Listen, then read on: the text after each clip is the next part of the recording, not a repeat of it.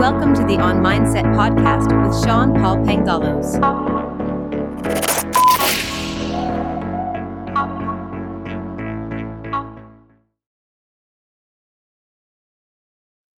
So, Daniel G, welcome to the podcast. We talked and we connected last week, and we decided for you to come to the show.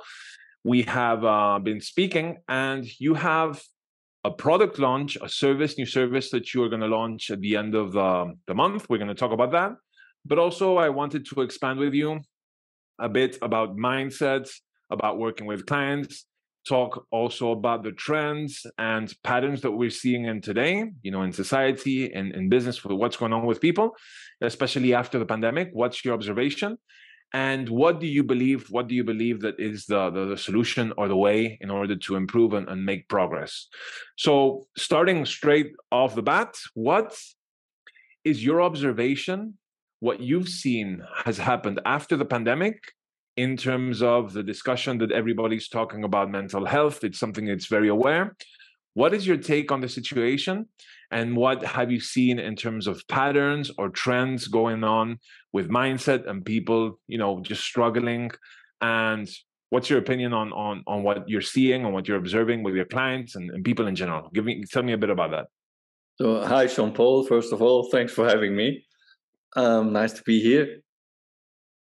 I don't know much about the trends. I'm not the follower of trends because trends are very short-living and they change all the time. And if you live long enough on this planet, you know that trends, it's not important really, because take the example of coffee. 1 year they say coffee is very healthy, and 3 years later they say coffee is pure poison, stop drinking it, etc., etc. So at a certain age, you get tired of all these trends, But for me, I think mental health has become a key word, and everybody's talking about it, but nobody really, or not enough people really take the time to think about what mental health really means. For me, I think mental health is something that we, first of all, are responsible for ourselves. I have to take care of my brain, of my mind, of my mindset, of my emotional state, as well as I have to take care of my body. And blaming society or blaming a so-called pandemic or whatever, I don't know if it's the right way to go. What I think is positive that due to the pandemic, the topic has risen. So it's good we talk about mental health. It's good, especially we talk about mental health as men, because society always assumes that we men, we have no problems. And if we have, we drink too much or we don't talk about it. But I observe amongst my clients huge issues because of that lack of communication, because of that lack of openness, that we can say as men, listen, I'm not doing well. I'm unhappy. I'm sad. I'm depressed. I hate my job. I hate my life. I hate my wife. I hate my family. Don't say you hate your kids. Nobody can say that. But what if it's the case? With whom do you talk about that? With nobody. So you bury this inside of you, and then you get kind of mentally ill. Now, not in a psychiatric way, but you're not healthy in your mind, which then has, as we both know, huge consequences in your life. So mental health is important. It was important before the pandemic, but it has become less a taboo. Let's call it like that.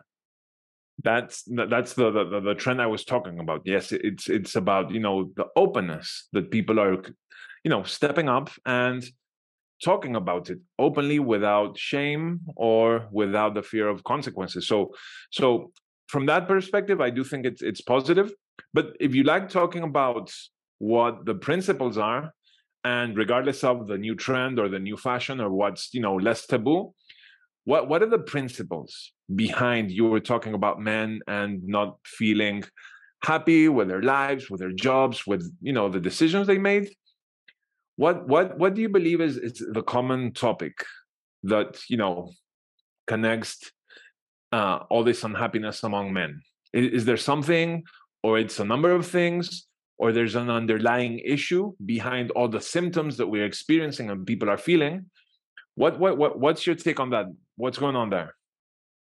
I think so. There are multiple reasons, but maybe you could break it down to we are not allowed to not feel well. We're not allowed to cry. We're not allowed to not be the provider. We cannot stand up in society and say, I don't want to provide anymore. I need time for myself. Is that self-imposed, or is it society, or it's the status quo that does not allow you? We make society.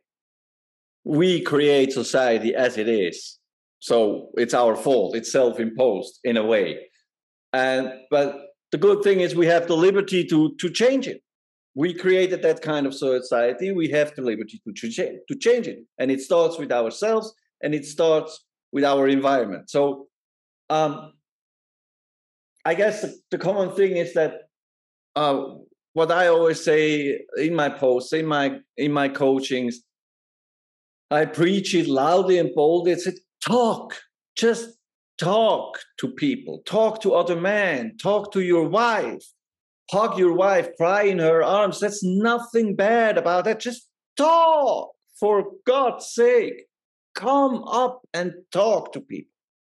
And especially talk to other men that maybe have had the experience to go through a mental instability, let's call it like that, and now are happy, and they know how to do it. They know, and you can talk to every man who has a happy life now and hasn't before.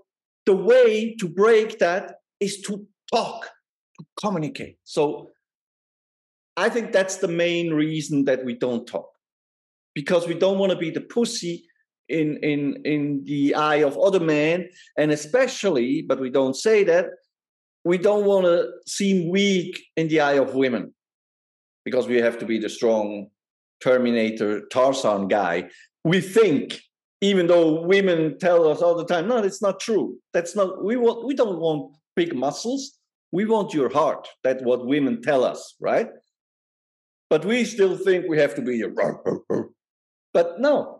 I mean, it's good to be strong. It's good that women feel safe in our presence, but that's not the only thing. And to become real and happy and fulfilled, you have to let your stuck things out.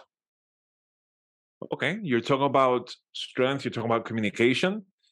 Is it that we could be strong in the wrong areas? For example, we make sure that we perceive to be strong from the outside, in appearance, in confidence, but maybe the foundations inside of us are not that strong, and that's what's working, and we need to reverse the process? Or it's something else from your approach and your experience?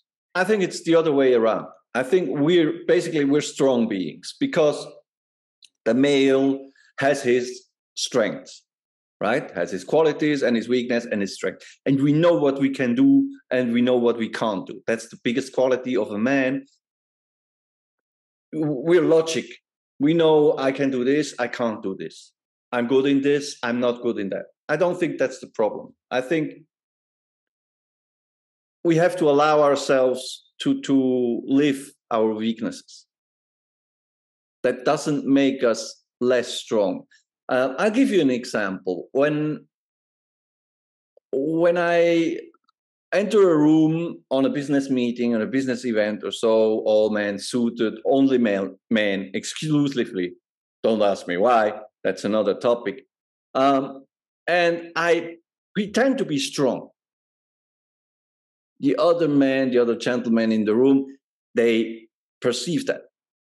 They can sense that I'm only pretending. But they sense the pretending. Okay. Yeah. But if I'm truly strong from the bottom, then you enter the room, you own the room, you don't need to talk, everybody's looking at you. Oh, there's a man coming. So And you don't build that strength on top of a weakness. So if we were weak below, there is no strength on top. It's the other way around. We're strong on the bottom, but we got weak on the top. Because, and especially these past years, we're not allowed to be men anymore. You know, we're not allowed to swear. We're not allowed to do this. We're not allowed to hit someone. We're not allowed to talk what you think, etc., etc., etc. So we have been taken away that animalistic male side. We're not allowed to be male anymore. We have a saying in Swiss German is, as soon as you get the deep voice, you're a macho. You don't need to do anything. You just become a man and it's wrong.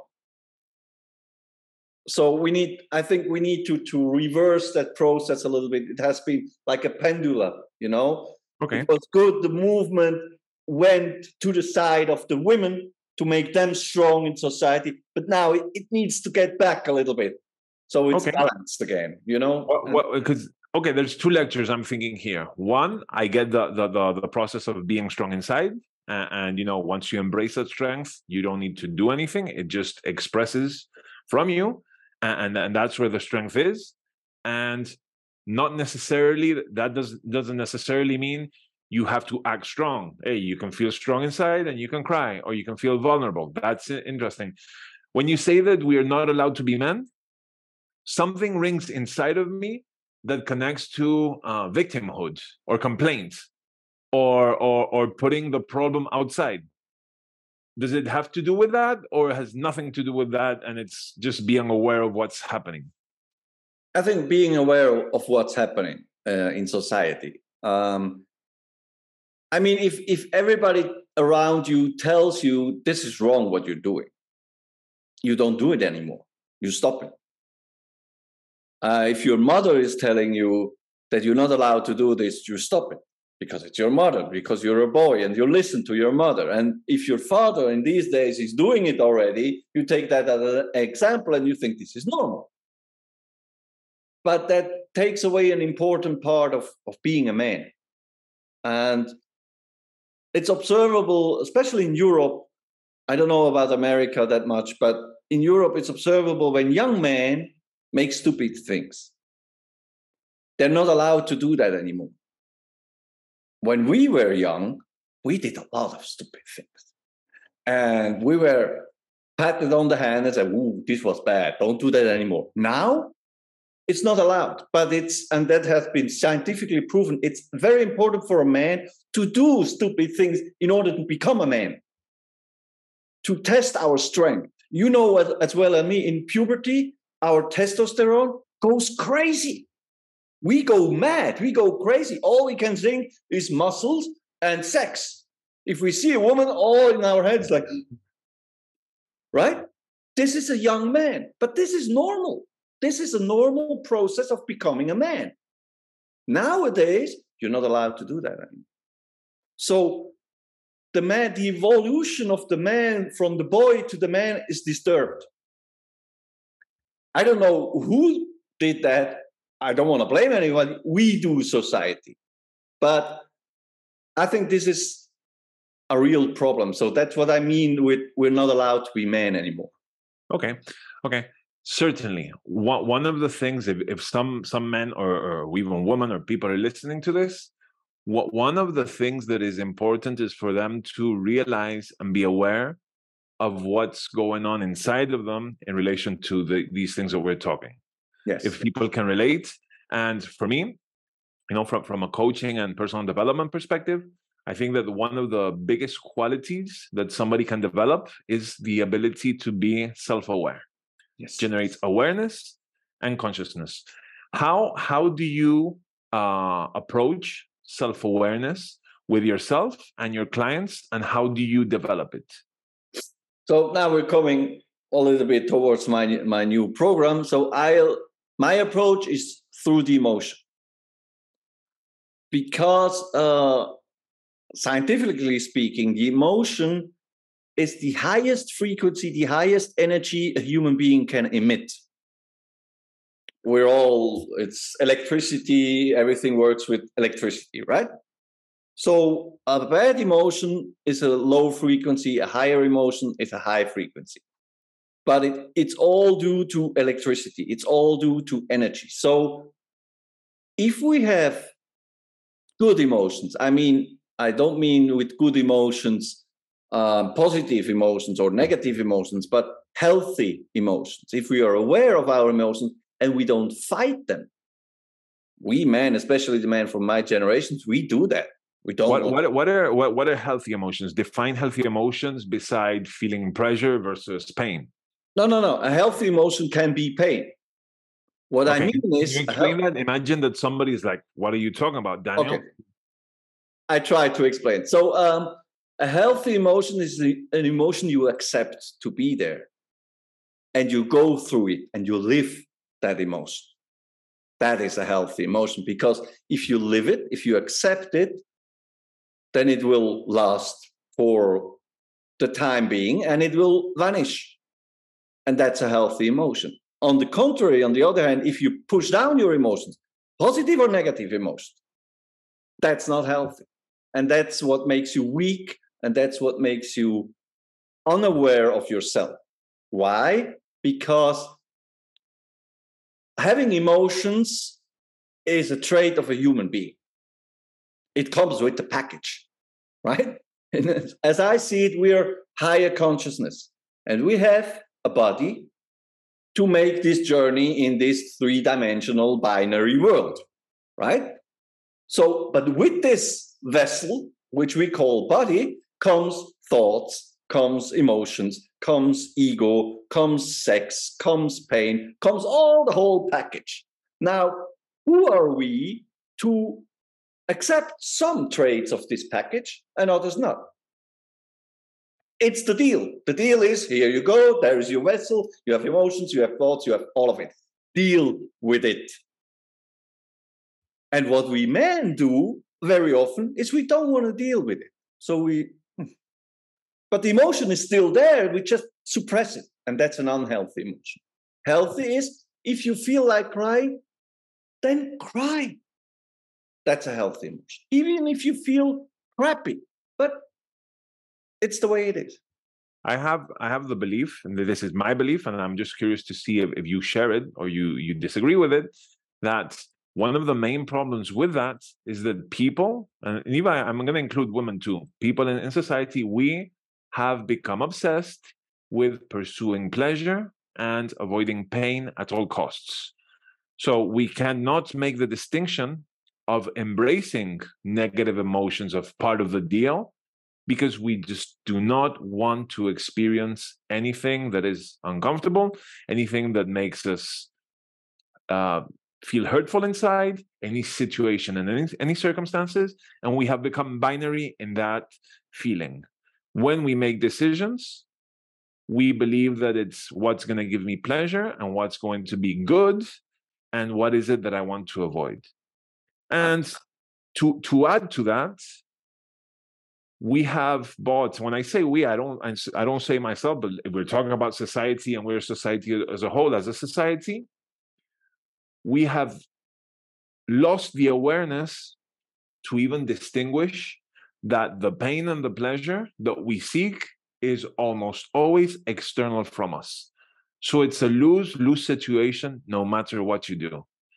And the cost of being conditioned, of operating that way, is you lose sense of yourself, you lose awareness of the whole perspective, and for me, you lose control. You lose control of yourself. You become a slave. Would you agree with that? Would you disagree? Would you add something to it? What's your take, Daniel? Absolutely agree with that. The seek of pleasure in the outside doesn't lead to a healthy state. On the contrary, as you say, I'm totally with you on this.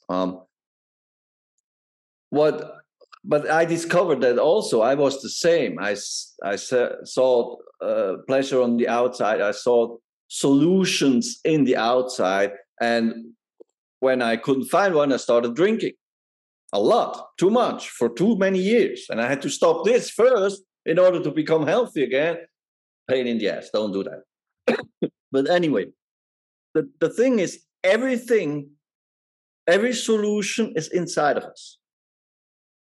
And to get to that state that we all seek, which is happiness, we all seek happiness. That's every human being wants to be happy in a way or in another. So in that consuming society, that happiness comes with a Porsche, comes with a big TV, comes with a woman every night, different woman every night, of course, etc., etc. That quest is futile, because that doesn't make happy. There's an old saying, money doesn't make happy. It's true. It helps, but it's not the cause of happiness, right? And I go even a step further. You only can make money if you're happy. Let that sink in a little bit. Because if you're in a happy state... What's your phrase? Think about it. Think about it. That's so good. If you're in a happy state, you're positive. And if you're positive, your environment is positive. We go now a little bit quantum mechanics, but that's the way it is. And it has been proven. That's not some esoteric BS or so. It's measurable. So when you go out and seek business or seek to make money or whatever, you find people that are in the same state that you, or in a similar state. So if you're happy, you will find happy people. You will find happy business partners, and you will do happy business with them. Wow. But if you're negative, and you say, everybody's going to cheat me, and the world is a very bad place, and money stinks, and I stink, and you stink, guess what happens in your life? Your life's going to suck big time. So happiness is always within. I think it was Buddha, if that's true, saying, happiness, there's no way to happiness. Happiness is the way. And if your basic necessities are met, like you have clean water, you have something to eat, and you have a safe place to sleep, it's entirely up to you. Yeah, absolutely. Up to you. It's a decision. So if you want to be happy, you will become happy. But, and that's the thing, you will have to go through pain. Okay. And not the pain that society inflicts on you, but the pain you inflicted during your lifetime until this moment on yourself. And that's what we refuse to do as a society. And as you say, we seek that happiness on the outside, but it's in there. And you have to dig through the pain, through the crap. You have to dig it all out. It's painful, but it's never as painful as the year-long pain you inflicted on yourself by refusing to go through that pain. You stack your pain up and up. Exactly. And up. We agree. For me, happiness is a decision. And, that does not mean everything is working perfectly all the time. Quite the opposite. But, if you make it the decision to be happy, you can go through hell and deep inside say, it's part of the process and I'm happy today, and it's your outlook. I think it has to do with the attitude. What would you say to somebody that's listening to this and say, Daniel, but okay, I get it, but it's just not comfortable. It's not fun to go through that. Why on earth would I put myself through that? What would you tell a person that says that? So nobody who ever walked on this planet as a human being said life is comfortable. When you're in your mother's womb, that's the only comfortable time in life. If you want to be comfortable, and that's the paradox on, you have to go through the uncomfortable, because happiness doesn't mean that you walk around like a smiling idiot all the time. No.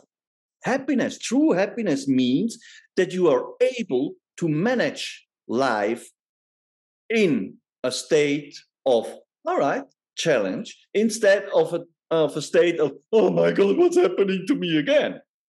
So my life is happy. I have my challenges. I have spent 2 years building up this coaching business and this coaching program.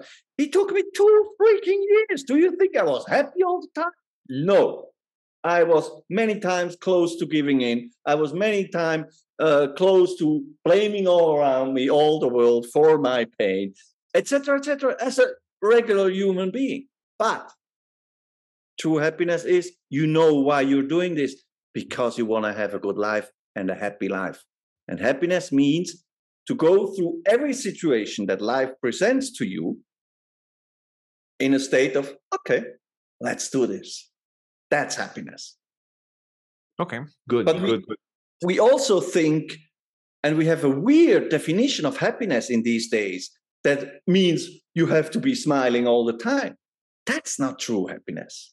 Why it cannot be, because the world as such is not exclusively a happy place. It's always both. We live in a binary world. So all the time happiness not going to happen. Not on this world. That alone, if we could both get across this, and the best place to actually show examples of this, personally, I think, is nature. When you look at plants and when you look at tree, they're not always in full bloom. They're not always happy flowers. They go through winter and they go through autumn, and almost they seem that they're dying, but then the cycle repeats and they start growing again. It's part of the process. I believe that we operate the same way. And it's delusional to think that, we have to be happy flowers all the time. And that's our standard, our baseline. And that's what we achieve. Interesting. Kind of. Your comparison is a bit flawed, because a plant or an animal doesn't ask the question. They just are. If I look at my cat, he's a cat, period.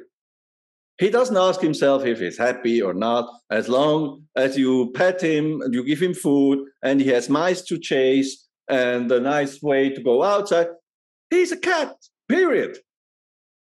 The difference between animal and plants and ourselves is we can ask the question. And that's what causes all the problems. If we wouldn't be able to ask questions, we wouldn't have any problems. So it's that consciousness of being able to ask questions and self-reflect, but at the same time, that's the problem. Yes. That is it that we're not using that properly? What do you believe about that? No, it's the definition of being a human being. You came to this world to experience. If you see my signature on LinkedIn, it says, "We are the universe experiencing itself through infinite point of view." We choose as soul, higher consciousness, energy, whatever you want to call it, we choose to come here to experience that with a mind, with the consciousness, with the brain, with a huge fucking brain. That's us. That's what we want. That's why we come here as human beings. So if you cut that, you're not a human being anymore. You're an animal. Nothing against animal. I love them. They're happy by definition. They're just happy. They're animals. They don't ask the question, but we ask the question. As soon as we perceive ourselves in the mirror as child, I think it's around 3 or 4 years. I don't know. Oh, that's me. Bam. Then the ego kicks in and then the whole journey starts. What is your personal driver in life? What keeps you going? What do you pursue? What do you seek? I know for a fact that we are way more than some working slaves. Let's call it like that. We're way more than just working all our lives, paying bills and taxes, and then die. That's what a lot of people do these days for a long time already. And I know for a fact that we are way more. I went through some mystic experience. I went through some hilarious experiences. And my mission is to get that idea a little bit more into the world, that we are the creators of our lives. We are the true, divine, powerful beings that we kind of sense somewhere that we are still, but we have forgotten it. And my job is to remind ourselves of that. And do you think that every single person on earth should remind themselves that? Or maybe Yes. this a journey for some, and for others, they're just happy at that level? That's nothing to do with happiness as such. That has to do with consciousness, to be aware of your powers, of your true powers. We can basically, with our mind, with our brain, with our emotions and thoughts, we can snap our fingers and create things. No other being on that planet can do that. Only we. But we don't, because we have been told to shut up, to do our jobs, and to pay the bills, and then to lay down and die. Tough words, but that's the way it goes in our society these days. And that has to stop. If we want to evolve to the next level of human beings, of humanity, we have to wake up. We have to be aware of our true powers. And to answer your question, this is not for everybody, of course not, but it's enough if 20% of all the people do that, live a life consciously. That's going to change the whole world. It only, in quotes, only needs 20%. The rest will follow automatically. But it's still a lot of people. It is. You talked about the mind. And something that fascinates me is mindset. And I hear it all the time. Every time that you see on TV, newspaper, interviews, and you talk about successful people or people who have achieved things in life, regardless of what success means to anybody, every time that they ask them, what are the keys? What's, the secret? What made you achieve those results? There seems to be a consensus around, well, yes, it's hard work, it's discipline, grind, hustle, blah, blah, blah. But it's mental toughness, it's mindset, it's the mentality. And you see this in athletes, you see this in sports players. And I'm always fascinated because these people, they are aware that mindset is important, but they're not able, maybe, or not all of them are able to explain what mindset is and what is it about mindset that is so important. So can you answer those questions? For you, what's the definition of mindset? And if you believe it's the most important thing in developing, this consciousness and the miracles of life and everything, what's your take on that? I think it's not the most important thing. Mindset is the top layer. If, for example, someone tries to change the mindset, but it's not changing, it's not working somehow, you can try through meditation, through affirmation, through whatnot to change your mindset. But if it's not working, there is an underlying problem. Okay. That can be inflicted by your parents. If, for example, superb, famous example, Rich Dad, Poor Dad by Robert Kiyosaki, right? His true dad, his real dad, was a government employee, had never money, worked his ass off all his life and didn't have money. And the father of the friend was an entrepreneur who had a mindset of entrepreneurship. And I experienced that myself because I tried to change my mindset first, and it didn't work. I made the same mistakes. I run into the same hurdles, the same obstacles, the same blockages. So I had to dig deeper. And when people talk about mindset, if you're interviewing me and it's about business and it's about positive and everything, of course I say, yeah, it's about mindset. But that's just the keyword for everything that goes beneath. In order to be able to have such a mindset, you have to be, as we said before, you have to be strong beneath. You have to be, some are born like that, and some have to work hard on that.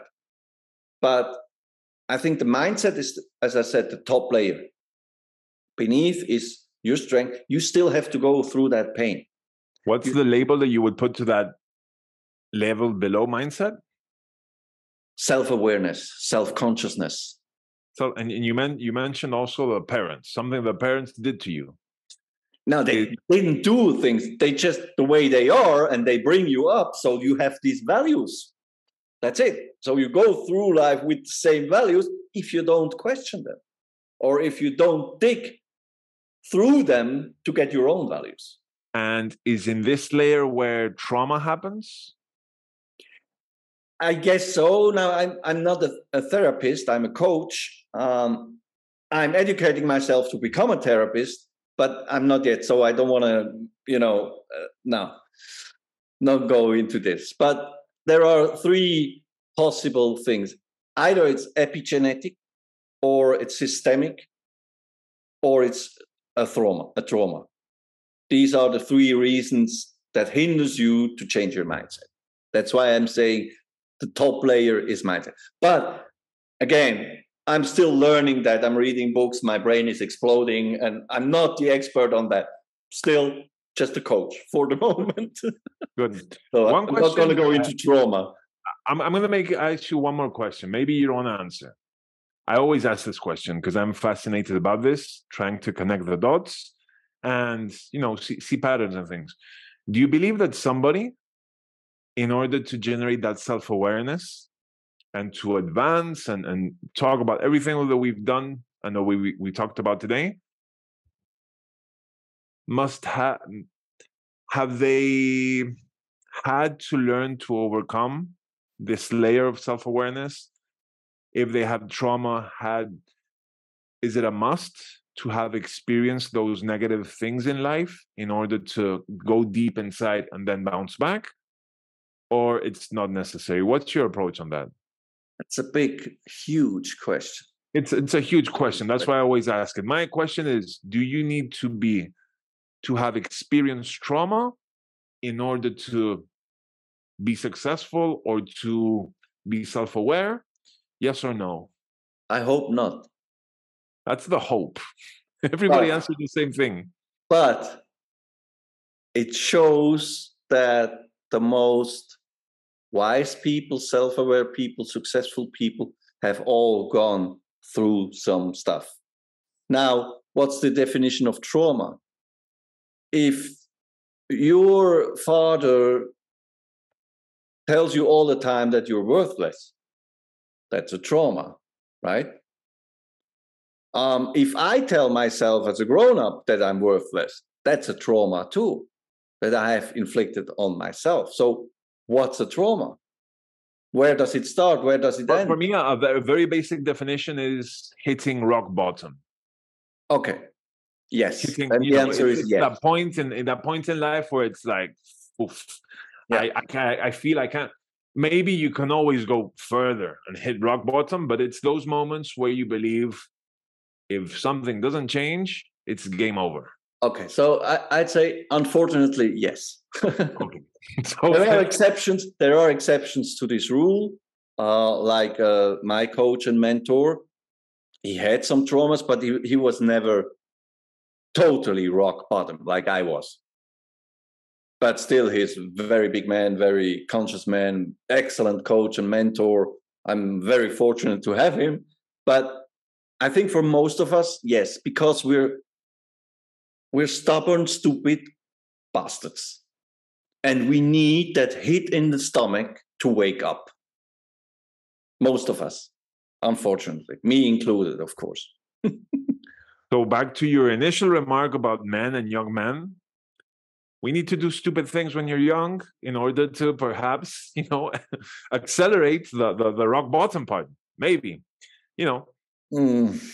Yeah, but wait a minute. To do stupid things as a young man is not equal to hit rock bottom. And you cannot accelerate things, or you cannot hit rock bottom on purpose, consciously. That doesn't work like that. So your flawed logic, forgive me, is, okay, I have to hit rock bottom in order to be successful and happy. So what do I have to do to hit rock bottom? No, it's not going to work like that. No. Be happy if you don't hit rock bottom, because it's horrible. You don't wish that to your worst enemy. It's flawed. Your logic is flawed. Let's talk about your program. All right. You work with people who experience these things as from a coach perspective. So I work with men, basically. And until now, I worked with men who had addiction problems. Basically alcohol, because that was my problem, but also other addiction that can be too much porn, too much sports, too much working. But with the time, I figured that this is only a symptom. So it's one approach to stop poisoning yourself in order to get your mind, to get the clouds away from your mind, and then you can start work on yourself. There's another approach that says, start working on yourself and the symptom will vanish, right? So I figured, okay, if this symptom and other symptoms are all because of something that lies beneath, let's go and have a look beneath. That's how I save me in the long term. I save myself in the long term. I have a method that makes you stop drinking in 30 days. If you do what I say, if you follow the rules, in 30 days, you're done. You never touch the bottle again. But to make it sustainable, you have to be interested in why did I start drinking at the first place, right? So I developed the program, as I said, and it's called Understand, Integrate, Own. What does that mean? It means understand your story, because the solution is always in your story, not on the outside, inside. And then integrate your emotions. So try to live some emotions. What I usually do is I provoke emotions in my customers, or they do it themselves. I tell them, listen, pick some music that makes you cry or that makes you sad. And then sit there and listen and wait until you cry. And then you will discover, but that's not that bad after all. Or one customer of mine at the moment, he's always very angry, but he doesn't allow himself to be angry. So, of course, I had to check first if he's allow himself to be angry. Does he kill the whole family or what's going to happen? So, but then I discovered, okay, he's a peaceful man. Let's try this. And then he allows himself to get angry at his wife, at his children. Say, I'm angry. I am angry now. And that's the healing process, because then you see, okay, having emotions, allowing myself to go through these emotions, make them healthy emotions, as I said before, is the second step. And then the third step is own your emotional competence. You discovered now, okay, emotions are nothing bad to have. Let's manage them, because you cannot walk around angry all the time, especially if you're an executive. You have to be kind of the leader and calm and reserved a little bit and all that. So how do I manage now this whole new stack of emotions that I have? It's beautiful. I'm crying, I'm angry, I'm laughing, pissing myself off, whatever. How do I manage all that? And that's the third part. Own your emotional competence. And does the owning, is that the part where people develop their self-confidence and the security? Is that the part, or is that a different process? So the becoming self-aware starts in the second part already, because you're becoming aware of your emotions, and therefore you get self-awareness, because you say, okay, that's an emotion of mine. I have that very often. Oh, that's another one. Oh, look here, another one. So it opens your book. And by owning all this, the competence, getting competent in your emotional balance, in your emotional management, makes you become self-confident and even more self-aware. And that's then the point. You enter a room, you don't have to shout, you don't have to cry, you don't have to make a spectacle. People are noticing you and say, oh, there's a real man coming in. Let's give him a seat. Let's listen what he has to say. That's that part. And it's 3 steps, and usually it goes over 12 weeks or so. And you exclusively work with clients who have addictions, or regular people who want to be more self-aware? Not necessarily. I mean, I work with men who want to go, who are aware that they cannot go on like that. I have, breaks my heart, a ton of customers who are sitting in their cars crying silently before entering their home and smiling their family that everything is fine, but it's not. And they're crying inside, and they're breaking apart inside. And they know if they continue like that, either the wife will leave them, they will lose their job, they will lose their life, or even worse. And that's the kind of man they're normally reaching out and say, hey, listen, Dan, I hear you work with emotions. Help. But you can come also earlier. I prefer if you come earlier, because if the water is at your neck, it's usually quite urgent. So to work peacefully and calmly and with time, because everything needs time, please don't wait that long. That's right. That's when you tell them you should have called me sooner. No, I don't say it, because that's blaming them. And blame is not a good advice. Never. Interesting. Anything else that you would like to add to this conversation that you believe is important for people listening? Any aspects of your program or your approach working with men that we haven't discussed that you believe is important as a message? I think it's important to know that we men are finally allowed to have emotions and to live them openly. There's nothing wrong in that. There's nothing bad in that. And even if society still thinks that's weird, it's not. It's the next level of being a man. We have been men. I mean, in the Stone Age, it was good to not cry along all day long, because you had to provide. And you had to be the strong man, fighting animals, protecting your kids, etc. But we're not in the Stone Age anymore. So please allow yourself to evolve. Allow yourself to have all these feelings. You're not a bad man because of that. On the contrary. Good. Excellent. I always like to finish off the interviews with one question. So it's your turn now to answer. And a lot of people ask, if you were to recommend a book, but my approach is a bit different. If you were to write a book that you believe everybody in humanity must read, what would that book be, and what would your message be with that book? It doesn't exist, because there is no book that everybody should read, because everybody is different. We have 8 billion histories, 8 billion stories. Everybody is so different. There is no book for everybody. Write your own book. Tell your story. Come out with it. Your story is beautiful. Every single story is beautiful. Tell it. That's the book you should read, your own. So that's, never heard that answer before. It's certainly out of the box answer. So instead of reading one book, you believe that everybody should be able to write their own book? To read their own book. Read their own book. Yeah. Read your story. Read your book. You're going to be very wise once you've finished. Wow. Like that. I like that. Me too. Excellent. Daniel, where can people find you? So you can find me at danielg.online. The website is going to be live next Monday. Okay. But there's still, you can hit the button and then enter your email and you get a reminder. Or for people struggling with alcohol, you can hit quitthebottle.com. Quitthebottle.com. Okay. Okay.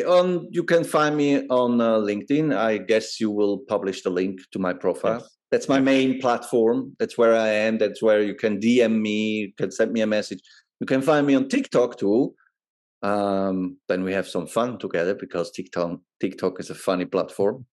And I have a YouTube channel too, but I didn't do anything lately. No time. But LinkedIn is the main platform you're going to find me. Excellent. Yeah, that's where I got to meet you, and it's where I enjoy your content. I'll check you out on TikTok too. Daniel, thank you so much for being a guest in this podcast.